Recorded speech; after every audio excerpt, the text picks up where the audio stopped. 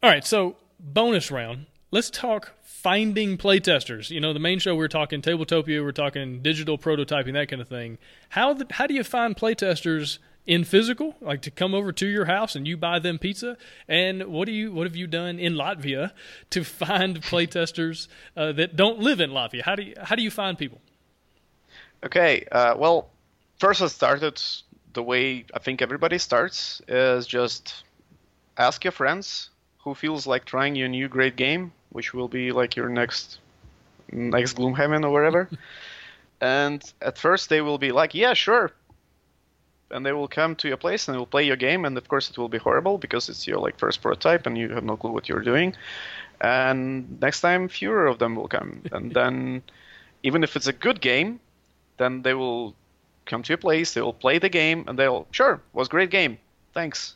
Maybe they'll come again and play again, and that was an amazing game, thanks. But, like, how many times do you usually play a game you buy in a store? Right. 3 times, 4 times, 5 maybe? And then you go for the next great thing, and that's, like, published, ready game. People normally don't want to play your game a lot of times unless they're personally invested. That's what I kind of seen in my personal experience. So my solution is simple. First thing is, which is obvious, you just need a lot of friends, and then you kind Get of more ask, friends. well, get more friends. So you ask each of them to play it once, and then it will be fine for you for some time, right? Or you can go online where you have unlimited number of friends potentially. Like just go to a forum. You could go to Board Game Geek. You go to BGDF. You ask people, and they might know some people who would like to try a game. You become friends with other designers, and then I will have a hard time telling exact number how many people tested the games like that. I don't have that many friends in my real life, I think. But so, and another thing which I mentioned is fellow designers. That's another great way. Like I have a friend in Germany. His name is Jochen. Hi, Jochen. And he's also like beginner board game designer, and he helped a lot with my first game. Like we've done a lot of testing, and basically what we do is he plays my game and play his game, right?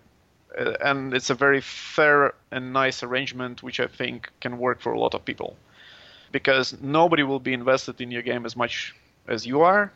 But if everybody is knowing that, hey, you're helping him, he's helping you, I think that's a sustainable model.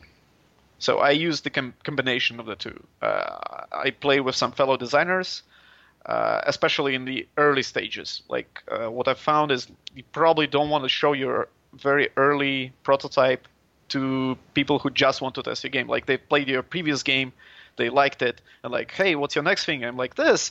Like, can we try it? Sure. And they're like, well, it's not completed, and yeah, it's of course because it's still in development. But oftentimes I've just felt it. Like I played it and I felt this kind of expected it to be as great as the thing that they remember from the previous one, and it's not, or maybe it is, but it's not their game. So expectation is high, but the chance that it will be great at that early stage is unlikely, right? So I would suggest to do early testing with people you know. Well, designers, ideally designers. Yeah, they won't be afraid to tell you that your game sucks, usually. Right, and they understand where your game is. Like they don't come into it thinking, "Oh, this is a fully ready to go game." You know, that's why you have to be careful with playing prototypes with people that have only ever played Ticket to Ride and Pandemic and Gloomhaven and all these published amazing games, because they're going to think, "Oh, your game's going to be like that." And oh no, it's not for another year or two, maybe, because it just takes so long to get things right. Well, they're game designers, they look at it and go, okay, your game's nowhere near where it's going to be, but I like this is working really well, this over here needs to be tweaked, this isn't balanced. They can see it for what it is, where it is, and I think that's such a hugely valuable thing. And this is honestly one of the reasons I wanted to do the Board Game Design Lab community Facebook group, is to get designers together to say, hey, I've got this print and play, I've got this game that I just put on Tabletopia or whatever, can I get some people to go in and play it? And they're going to get designers to go in and take a look at it, so they don't have to keep hassling their friends, they don't have to keep buying pizza necessarily, they can get other people to take a look at their game. And so I think that's really great advice. Early on, friends and really like close friends and game designers are the best people to play test your game, or your wife. My wife is my number one play tester, and she beats me almost every time. And so it's really great to have someone in my house that, if I'm buying pizza, I was already going to buy dinner. It's fine. We were already going to eat, but we might as well play a game too. So it works out well. You're very lucky there, because I think my wife likes board games, but I think I kind of overused this resource. You can't keep going to the well. Eventually it goes dry. Yeah, she played my games too much. No, yeah, I've seen the Isaac Childress post, which he mentioned he played the Gloomhaven with his wife 3 times, and then she refused to play more.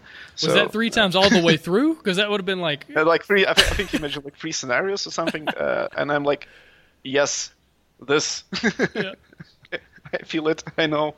No doubt. Now, what do you do to go out in there and find people that you don't know, that you're not friends with?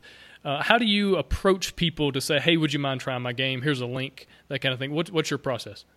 Okay, it used to be very difficult. It became a bit easier after you publish at least one game, because you have some people who might be interested in what you're doing because they've tried your work before, and maybe they liked what they've seen, and then I actually started getting sometimes people okay, do you have something new? Can I try it? Never happened before we published. Not once, right? So I used to go to BGG and post a message hi, here's my game. Do you want to try it out? Very few results. That's a grim reality. But here you can go to BGDF. Maybe somebody plays something about his game, and maybe you want to try that game.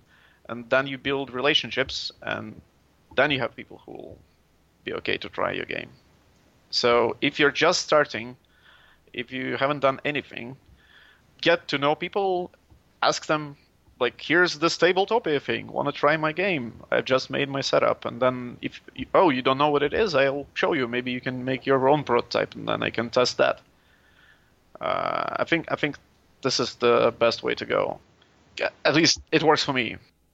Yeah, for sure. Build relationships, and then, like you said earlier, offer to play test their game. That whole 1-for-1. I'll play yours, you play mine. We both win. I think that goes a long, long way. Well, cool, man. Any other advice? Any other kind of closing thoughts? Do it. I'm surprised that not everybody is doing it. I think it's just so convenient and so easy. I'm really surprised that it's not as widespread as it should be, I think. Are you talking about the digital prototyping? Yeah, the digital prototyping. You start doing this, you will get your playtesters eventually, because you're not limited with your, town or your area of friends. And maybe if it becomes more widespread, then maybe we'll have even better solutions than Tabletopia. I don't know. Maybe they'll finally have player screens,